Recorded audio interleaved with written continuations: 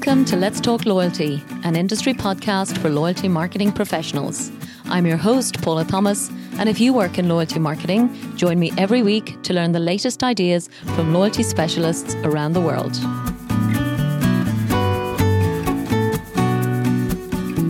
This episode is brought to you by Epsilon and their award-winning People Cloud loyalty solution. Personalization should be integrated into the entire customer experience, including your loyalty program. With this in mind, Epsilon recently released a guide outlining 6 key components that will put you on the path to personalizing the entire loyalty experience. This guide challenges you to do some housekeeping and reconsider how you think about your current and future loyalty personalization efforts. So, to download your copy of the report, visit epsilon.com/Let's Talk Loyalty. Hello and welcome to episode 189 of Let's Talk Loyalty. Today, I'm back in conversation with a guest based in my favourite city in the world. Paul Smitten from Cathay Pacific Airways is based in Hong Kong, a place which prides itself on many things, including its focus on innovation. So, with the airline having recently celebrated 75 years of flying, today we're going to learn some of its latest innovations in terms of its brand and, of course, its loyalty and lifestyle businesses. So, please join me in welcoming Paul Smitten, the Director of Customer Lifestyle at Cathay Pacific Airways. So, Paul, welcome back to Let's Talk Loyalty. Thank you, Paula. Great to be here. Oh, it's great to have you back, Paul. It was December 2020, I was looking back. So a lot has happened, I think, in the 14 months since we spoke last. Wow, that's hard to believe. It's been that long and we're still in this pandemic. We definitely are. And I know things are very challenging for lots of different places and industries. So we'll certainly touch on how Cathay Pacific is doing right now. But before we do that, one thing that did change was my opening question. So instead of a statistic, tell me today, Paul, what is your favorite loyalty program? Yeah, look, it's a great question. I think and I gave it some good thought. I knew you were going to ask this question clearly. And I've been in loyalty for 25 years. So there's been a lot of programs I've had the pleasure of working directly in. Yeah. But I'm going to pick one that I've had some experience with. And I just think it's really interesting in terms of how they've tackled it. And it's Commonwealth Bank in Australia. You may not know they're the largest bank in that market. Okay. And their loyalty program is multifaceted, but I'm going to focus on the children's activities that they do. So you may not know, but they have a program called Dolomites.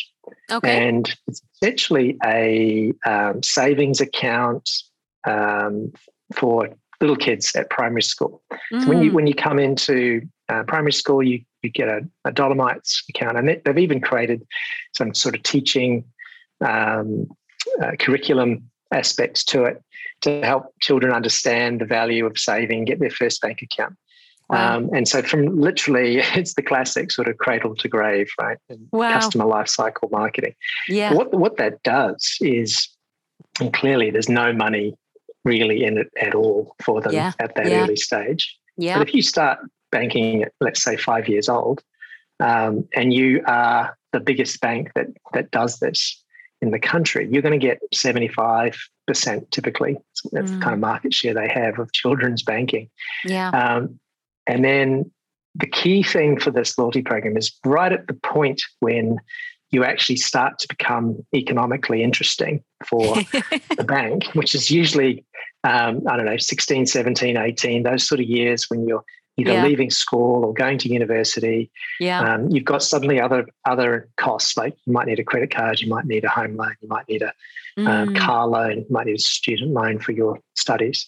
So there's all those things suddenly become important. As long as they do a really good job at recognizing those key moments, their market share can only go one way. It can only go backwards, right? They've got a great opportunity though, because they've got that existing relationship to retain a strong market share. Now, I think that's what makes that particular loyalty program just really quite incredible. And as a result, they are the largest bank in Australia, and they are they do have the biggest market share. And I'm pretty confident that the Dolomites program is the sort of secret behind all of that. It's been running for many, many decades now. Wow! So it's just one I find really interesting. Thought it's quite fascinating. I did spend just over a year working in Commonwealth Bank, so cool. I know from sort of inside the business a while ago, it's it's expensive cost, but the value in terms of market share is well worth it. For sure. My goodness. Well, I mean, part of my very selfish agenda, of course, with asking this question is lining up, potential guests for the future. So thank you for that. But no, to be serious about it, Paul, what I really like is a lot of integrity and patience, I think, is what I'm hearing coming through. So I think in a world where, shareholder returns very often drive decision-making in a lot of businesses, to be able to justify a very expensive, as you said, program with such a long lead time. I mean, yes, if we say start saving as a 5-year-old and maybe become, I love your term, economically interesting 11 years later, I mean, that's an extraordinary way of doing business. It's amazing. Yeah, absolutely. Yeah. Very interesting. So absolutely. Well, I can certainly introduce you to someone if you would like me to at some point in time. Please do. Great. I wasn't expecting that. It's an added bonus. Great. And also what's amusing me, Paul, is I think I'm entering the economically uninteresting phase of life because I just had a big birthday yesterday. So yeah, that's going to be fun to see how the marketing changes in terms of, the various programs I engage with. But I digress. So listen, as we said, 14 months, Paul, since we spoke together the last time. I suppose the first thing to acknowledge, as you've already kind of mentioned, is the pandemic and the impact on Cathay Pacific and Hong Kong, I suppose, still at this moment in time. So I might get you just to comment on that, Paul, in terms of just to give listeners a sense on how Cathay is managing to continue to operate and at what volumes at the moment. Yeah, look, it's been, challenging for the whole travel industry everywhere in the world, right? It's I don't want to sort of make out that we're any worse off than anyone else. I think the whole industry's been really challenged. Yeah. I think for us the biggest challenge is Hong Kong as a semi-autonomous region. It's not a country; it's a semi-autonomous region of China. Yes. And it's essentially a domestic environment within the wider mainland China market. But we don't have access to that domestic market. We can fly into China and fly out of China, but we don't have domestic operation within China. Yeah. So we don't have a domestic market essentially. Sure. And with no domestic market to operate within our borders, we've had to rely on international travel through this period. And of course, the Hong Kong SAR government has, operated some of the strictest quarantine measures in the world to try and contain the virus. Sure. And I think up until very recently, it's been going very, very well. So we protected the Hong Kong public. Yeah. But it has meant that from an airline perspective, our network is probably running around 2% of what it might normally do pre-pandemic. Yeah. So it's been really tough from a passenger perspective. We're lucky. There's some other, silver linings. We also have a very significant cargo operation. Yes. Hong Kong's one of the world's biggest cargo airports. And so Cathay Cargo operating 747 freighters, flying PPE, vaccines, and other products that are made in China to the rest of the world. Yeah, that business has gone very well. So there's been some positives. The other side of it, the credit card business, the loyalty business, those businesses are still functioning as normal to a certain extent. Although I'd be fibbing if I was to tell you that we haven't been impacted, because of course, Yeah. A lot of credit card spend is linked to people saving up for flights. And if there's no flights, there's going to be an impact there as well. So, so look, we're all hoping that it's going to end. It will end. It's just a matter of when that happens, and then we'll be ready to rebound. For sure. Yes. Yeah. And I know what you've been doing, Paul, has been obviously focusing on developing some extraordinary new concepts for Cathay. So definitely that's the main reason for our, I suppose, conversation today. But just to give some numbers, because I can see you guys did publish, just an update on 2021. So, it is always fascinating, as you said, just in terms of passenger numbers. And I am so passionate about the travel industry. So can't wait for everything to get back to normal as much as everybody else. So 717,000 passengers in 2021 versus 35 million 2019. It's quite incredible. Yeah, that's a couple of numbers which don't need further analysis. It's pretty obvious what that impact would be. Yeah. On a more positive note then, senior appointments were announced last summer, and you have taken on a new role as the Director of Customer Lifestyle. So tell us all about that. You were, I think the official title was CEO of Asia Miles last time we spoke. So tell us about this new focus, which you did hint at, I think, by the way, when we spoke the last time. But tell us about the new focus on customer lifestyle. Yeah, look, it's so middle of last year. It was announced. So I still hold the title of CEO Asia Miles. So that's a separate entity that we wholly own. So I'm doing that role concurrently, getting paid twice, of course. Of course, having two jobs. But so no extra pay. But the Director of Lifestyle. What we've done essentially, we've created 4 different revenue generating arms, if you like. Okay. So we have Cathay, the customer travel group, which is Cathay Pacific, the airline. Yeah. And so we have someone in charge of that business. We have Cathay Cargo and someone in charge of that business. We also have a low-cost carrier called Hong Kong Express that we wholly own. And so there's someone in charge of that group. And then Lifestyle is the division that I'm in charge of. So those 4 main sort of revenue generating units. And then in Lifestyle, I've got Asia Miles, so our reward currency. Also have other business lines like retail, where we things like duty free and e-commerce. The Cathay Holidays business. So I'm the chairman of the Cathay Holidays business, which is our hotels and vacation packages and other associated products. And then the most recent one within that group is what we've called wellness. So they're the sort of main profit lines. I also have some other functions as a part of that lifestyle group, but are supporting the whole group. So there's 2 functions.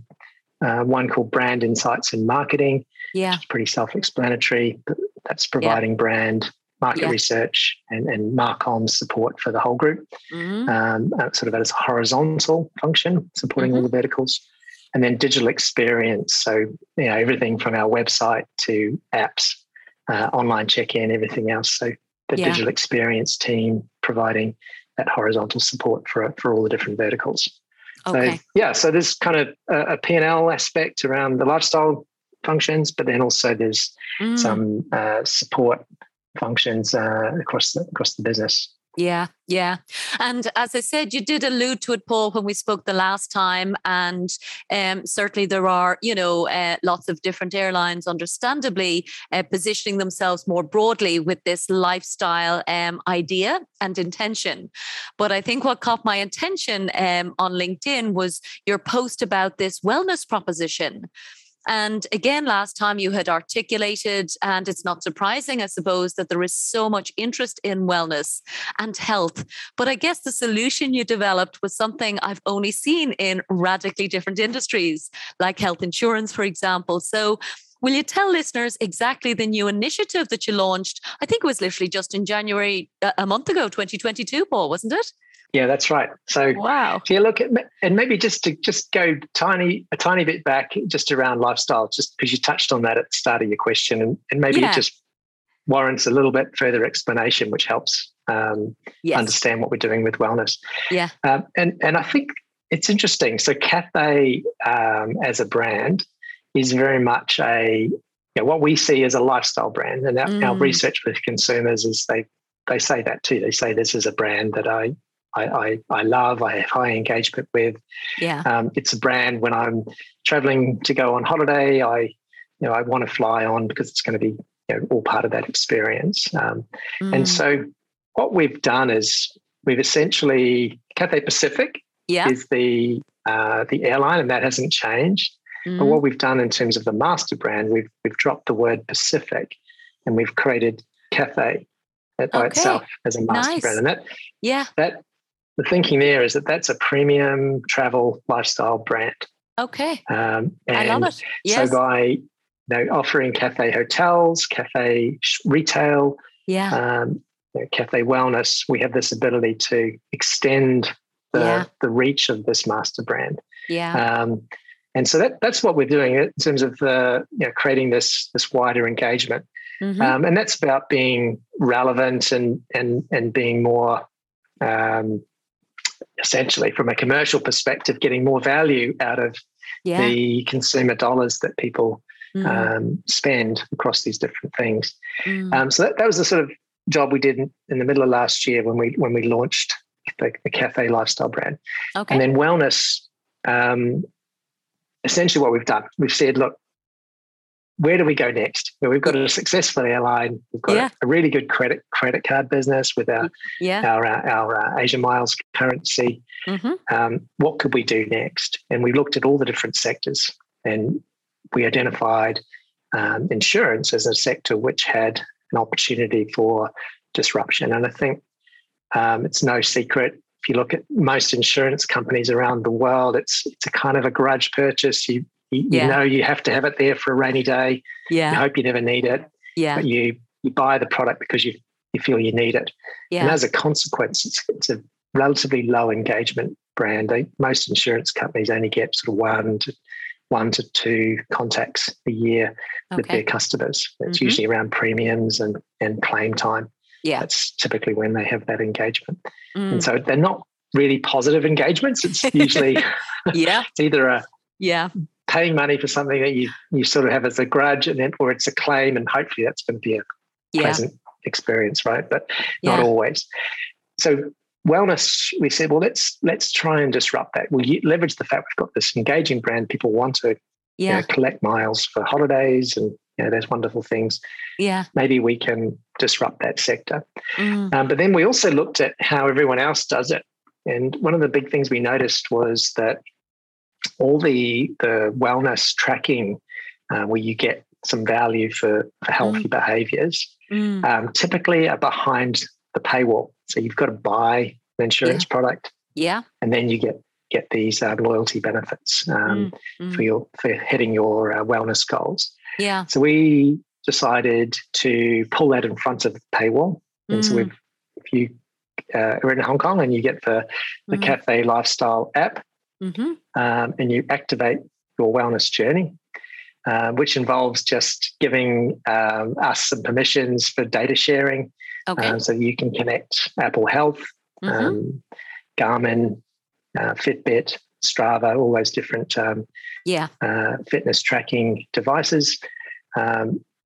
That data then can come into the Cathay Lifestyle app, and we'll give you miles if you hit your goals. So we've got some simple ones, which are, you're getting your steps for the day, drinking water, doing some yoga, eating fruit and vegetables. And so that if you do those different activities, you'll earn Asia Miles every single day for those healthy behaviors. And so that's free. There's no strings attached. It's completely all about altering the lives of consumers in Hong Kong, right? Making it a positive intervention. And we all know that having preventative care is much better than hospital care. Right? Totally. So if you're keeping healthy, you're going to live a longer life and have a greater fulfillment. And so that's sort of the thinking. And then and then of course we need to monetize it somehow. We're not completely a charity. Yes. What is your business model, Paul? I'm intrigued. Yes. So the business model is simple, right? So we give the free miles for those healthy behaviors, and hopefully it genuinely leads to good outcomes. We really do want to achieve that. Yeah. But you'll earn more miles if you then buy a health insurance or critical illness policy, right? Okay. So we've partnered with the American insurer Cigna. Mm-hmm. And so essentially what we've got is we're an insurance agent. So we have had to go through a process to be able to get qualified as an insurance agent for medical insurance. Yeah. And then the deal we have is like any other insurance agent, you get a commission for selling a product, and you get a commission for the ongoing trail associated with annual premiums. Yeah. And so we then are putting a big chunk of that revenue that we get back into miles as well. So there's extra miles on top when you buy those products. Yeah. So it's an interesting way of looking at it. The cool thing as well, we also decided, well, how do we do this? How do we do it ourselves? We looked at building this capability to connect with the different health apps, and quickly realized that was a very specialist area. Okay. And we went and found a company in Canada called Sprout at Work. Okay. And Sprout have got this couple of things. One, they've got an app that already has all the API integrations with Garmin, Fitbit, Apple Health, etc. Wonderful. So it meant that we didn't have to do that integration piece. And as those APIs change, Sprout will make sure that they're current. So that they're helping us to ingest that data. The other thing that Sprout have done is they've got a product called Viva Metrica. And so Viva Metrica is a tool that gives you a health score. So when you look at all that data, so Paula Thomas, you've done your 10,000 steps, you've eaten your fruit and veg, you've done all these good things. Your data will turn into a health score, and you're able to see your health score in the app as well, just as a way of getting a good sense of how you're tracking. And then it'll obviously suggest course corrections, etc., to help you do a better job of being healthy. Although I'm sure you're already very healthy. But I do my best, Paul. Well done. Yes. Enough said. And that's I love essentially what it is. Yeah. So, I mean, the easy part to understand on the technical side, just to pick up on the wonderful solution you found, always a relief, I think, to find that kind of expert technology. So that's wonderful to hear. And, I think we're all familiar with all of those trackers in terms of, as you said, steps and all of those other behaviors, which are, very evident and trackable and measurable. The eating behavior, is that self-declared, I presume? Is the person entering, are they admitting I had a piece of chocolate and telling the app about that? Or is it based on shopping for groceries? Or how does that piece work, Paul? I'm intrigued. Yeah, so some of the data is based on actual tracking app, and other data is self-declared. So if you're, so it's no big brother. We're not going around, with cameras looking at what you're eating and everything like that. Yeah. So there's a bit of self-declared information. So if you've eaten your fruit and veg, you've drunk your water, you have to go in and do that. I think it's interesting over time. Obviously, you would need basket data from a supermarket brand for that. Yes. And I'm aware of some brands in the world that are using that data. For sure. So I think if we had access to it, that would be interesting. I know. I think it's Tesco Lotus in Thailand have partnered with Prudential in that market. I was reading about that recently. And how that they're actually using, are you eating fruit and veg? Are you buying chocolate crisps? All the things you shouldn't be doing. Yeah. And leveraging that data. So it's interesting where it's going. I think it's interesting though. I also worry a little bit about big data in this space, because I think there's a responsibility to provide a service to society. And what you don't want to have is an underclass of uninsured, right? Because if you become a bad risk through all that data, there is a potential for the premiums to go sky high, or for you just not to be able to afford or not be able to be excluded from insurance. And I think that's a danger, and that's a responsibility that businesses have to make sure they don't allow that to happen. Totally. You don't want to be an episode of Black Mirror, right? That's always the thing you think about when you do these things, is how do you make sure that you're responsible in approach. So that's something that's been very, very core to our thinking. And in partnership with Cigna as well, as of course, that we really want to make sure when we're taking a societal big picture view with this as well, and hopefully it's a win-win-win for the customer, win for us, and a win for our insurance partner too, if we get it right. Yeah. And you're absolutely right. So certainly I know Vitality in South Africa, which we've talked about on this show before, has a paid version of what you're doing for free in terms of, again, tracking and measuring, I suppose, educating and incentivizing, healthy behaviors in health insurance. And they definitely do have a supermarket partner, because I've seen that as, a benefit. So definitely it's a very interesting model. And just to your point there, clearly I don't know the Hong Kong market very well, but certainly in Ireland, my understanding, certainly when I bought health insurance, was you couldn't actually discount or disincentivize or make, I suppose, the person's literally situation in life. You couldn't penalize them price-wise. There was quite a controversial piece of legislation brought in where everyone had to be treated equally. So it may be that globally there may be governments kind of stepping in to monitor that. So, but in the meantime, super interesting to see that you already have that kind of mindset to make sure that you're protecting people, when they do go to get their health insurance. Yeah, absolutely. I think that's true. I remember the Human Rights Act in Europe, there was going back 10, 15 years, I think now, that there was with car insurance, that sort of stereotypical young male driver that, is a terrible risk because they are going to drive faster and more recklessly. Is that against their human right to penalise them with a higher premium versus a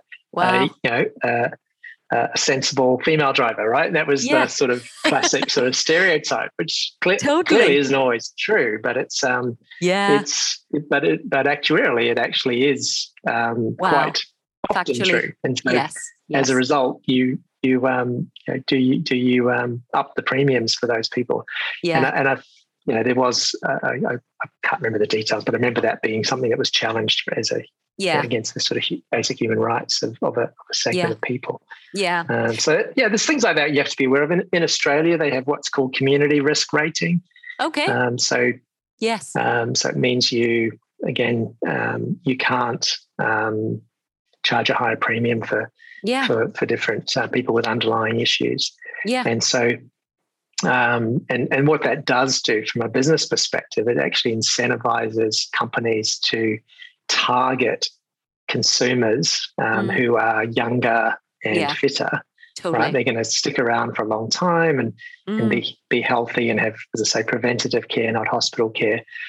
So you won't see insurance companies with pictures of people with underlying health issues, and they're not going to target those people because you're going to have a very unprofitable book. So I guess it's one of those. It's interesting. Very interesting.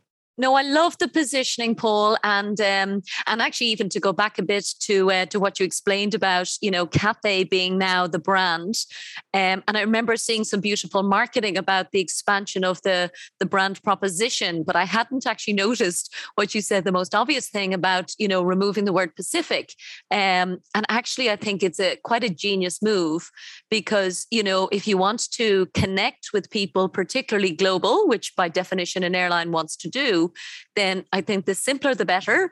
And again, the Pacific is something that to me is, a huge ocean very far away. So Cathay in its essence has all of that kind of brand love that I associate with travel. And as you said, premium travel.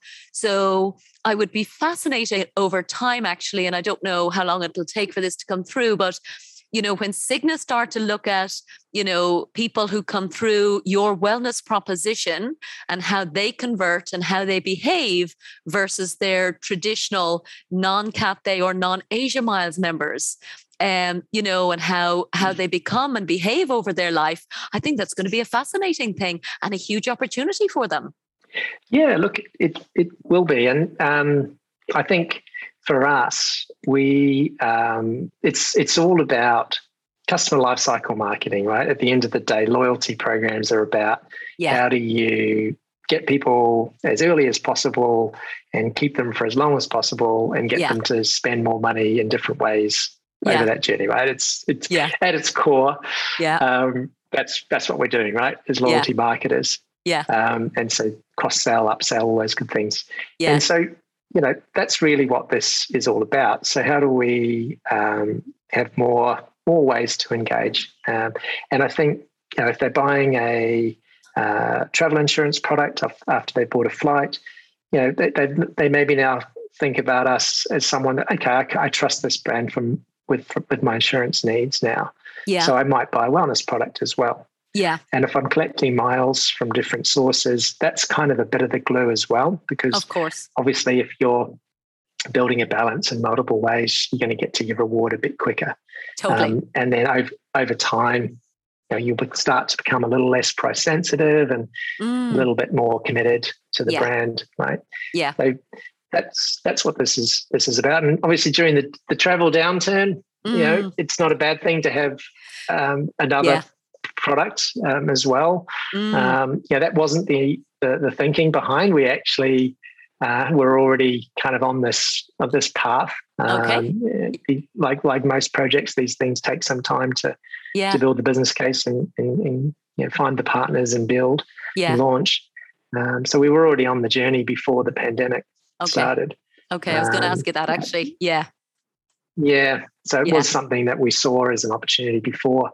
But when the pandemic's over, I think it's going to be another core part of what we do. So I think we've been really busy actually during the pandemic. We've been focusing so much on the underlying product. How do we make sure that when the recovery comes, people go, "Wow, you were busy while we were away.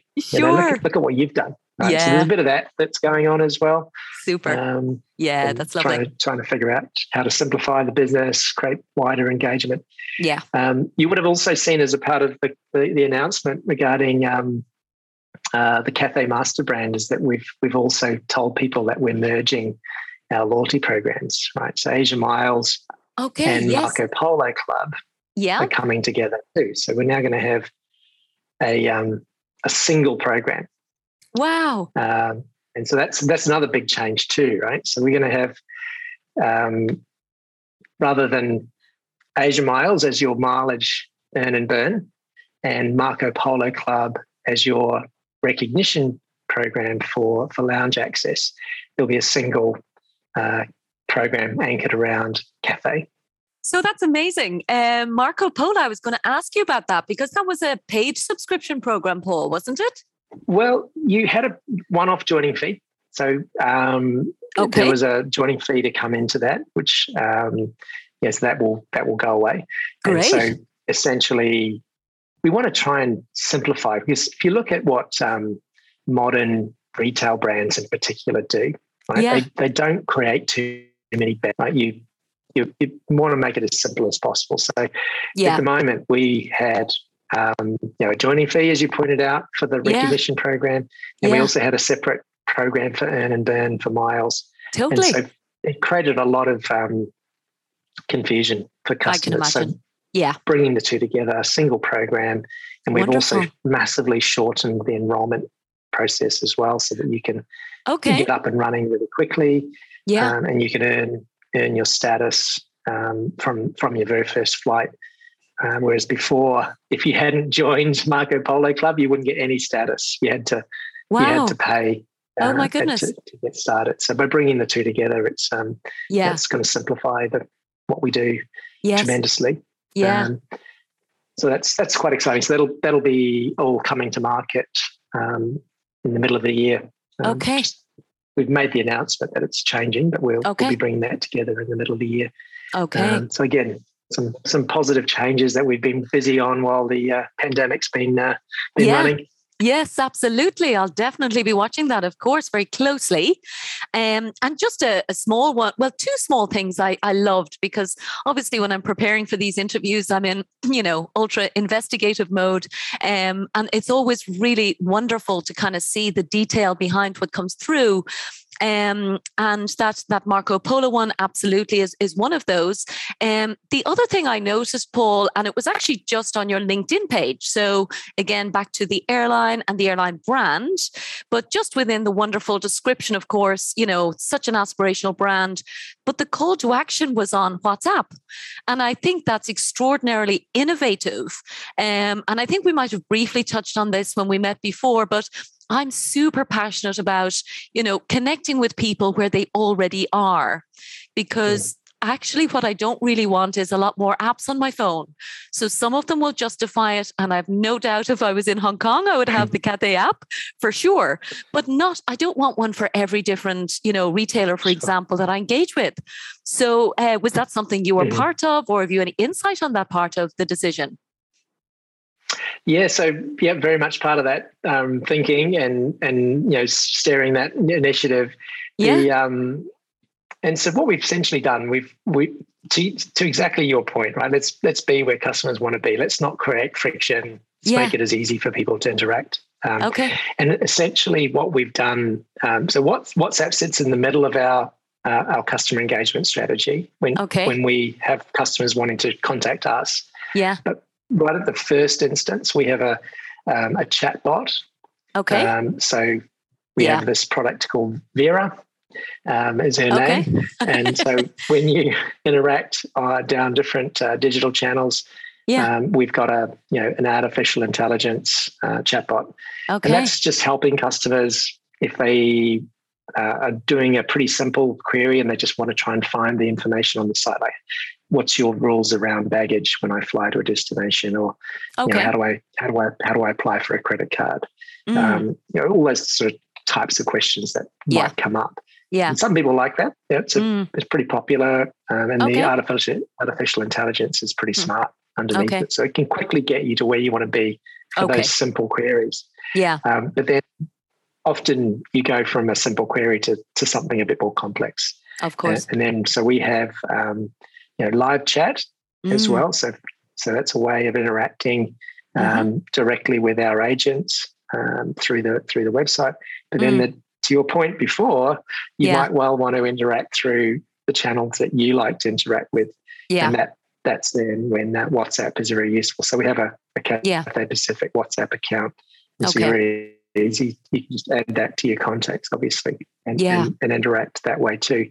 So that's very, very helpful. We also, there's social servicing as well. So when people interact through social channels, and then of course, often there is a need for an agent, right? And that can be a physical phone call too. So, and the idea there is to make sure that it's as smooth as possible, so that when you've finished interacting with a digital channel, the transition to someone human is going to be as frictionless as possible. Okay. And try and protect the agents to deal with the harder things, right? The right stuff. Yeah. Yeah, not simple stuff that can just be solved very, very easily digitally.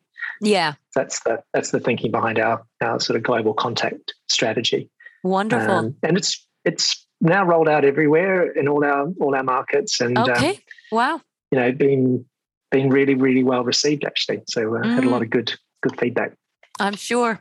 And it will only get better, I think, as well as artificial intelligence does improve. I haven't met Vera, so I don't know how she compares to Eva, who I've talked to here in Dubai. But yeah, there's plenty of them. Tell me, is Vera able to check, for example, my Asia Miles balance at this stage? Is that technically possible? Yeah, all those sorts of things are possible. So cool. Log on and have a crack. I will. See if you can break it. I will, definitely. Okay, so that's a good challenge. And the other one, actually, I just wanted to pick up on, which again, I just like as a solution. In the MasterCard, I saw that you have, I think it's a fairly new proposition, but because again, I'm a huge fan of Hong Kong, first and foremost, and your beautiful hotel there, the Peninsula. And I saw a gorgeous proposition, which is obviously purely experiential, about signing up for the MasterCard and getting afternoon tea in the Peninsula Hotel. I thought that was gorgeous. Yeah, absolutely. So, as you rightly point out, the Peninsula is a pretty iconic hotel in Hong Kong, over in Kowloon. And their high tea is probably just about as famous as the hotel itself. And so, it's definitely a tourist must do is high tea at the Peninsula. And during the pandemic, obviously without the tourists, but there's a lot of Hong Kong people looking for fun things to do, and that's been a really popular thing. So so it's just a sign up incentive if you take the Cathay Standard Chartered MasterCard. As a new customer, you can get that high tea as a part of the sign up bonus. But it's been really well received, actually. And we've done a few others. We did something recently with the Swire Hotel called Upper House, which is another super premium hotel in Hong Kong. High tea there was really successful. So we've been doing some things like that, just, I guess, trying to engage with our domestic audience a bit more through the pandemic. Yeah, wonderful. So I guess I didn't have any other questions for you now, Paul. I'd love to know if there is anything. I mean, obviously you've mentioned a huge amount in terms of already the Marco Polo changes this summer.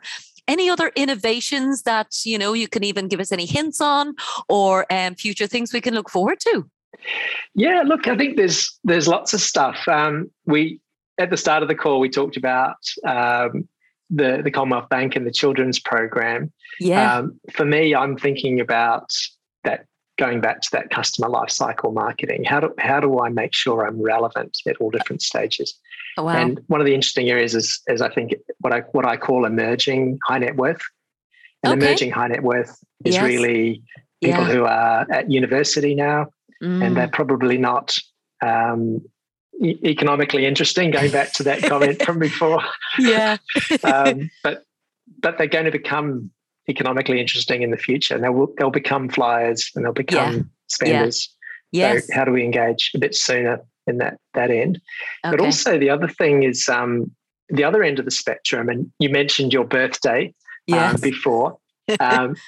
Now, I'm not calling you a senior. Don't you dare. I wouldn't dare. But did you know that 1 in 5 Asians owns a VR headset? Digital seniors owns a VR headset. So this incredible stat. I just read it recently, and it just blew my mind. Totally. And this is genuine seniors. We're talking about the silver surfers and exactly. Wow. And so this segment is still, the baby boomers have so much money, so much wealth that's been well documented. But I think brands need to think about how do they keep engaging with that group, because in the past, as soon as you stop working, things like credit cards become hard. But actually, this segment of consumers is still a massively important economic powerhouse. So for me, it's about both ends of the spectrum. How do I engage with those digital seniors, but also how do I engage with the emerging high net worth? So that's the kind of stuff that I'm thinking about at the moment. How do we keep being relevant to those different groups? Wow. Well, I'm going to put a note in the diary, Paul, to make sure we check in again in another 12 to 14 months, because I feel like we're going to have a whole other new wonderful conversation. So listen, that's all the questions from my side. Is there anything else you wanted to mention, Paul, before we wrap up? No, look, that's been great, Paula. So great to see you and chat to you again. And well done with the podcast. Love listening to it. Wonderful. Well, listen, thank you so much. It's always a pleasure. So Paul Smitten, Director of Customer Lifestyle at Cathay Pacific Airways. Thank you so much from Let's Talk Loyalty. This show is sponsored by The Wise Marketeer, the world's most popular source of loyalty marketing news, insights, and research. The Wise Marketeer also offers loyalty marketing training through its Loyalty Academy, which has already certified over 245 executives in 27 countries as certified loyalty marketing professionals. For more information, check out thewisemarketeer.com and loyaltyacademy.org.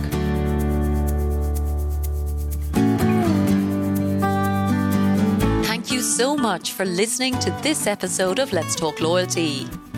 If you'd like us to send you the latest shows each week, simply sign up for the Let's Talk Loyalty newsletter on letstalkloyalty.com, and we'll send our best episodes straight to your inbox. And don't forget that you can follow Let's Talk Loyalty on any of your favorite podcast platforms. And of course, we'd love for you to share your feedback and reviews. Thanks again for supporting the show.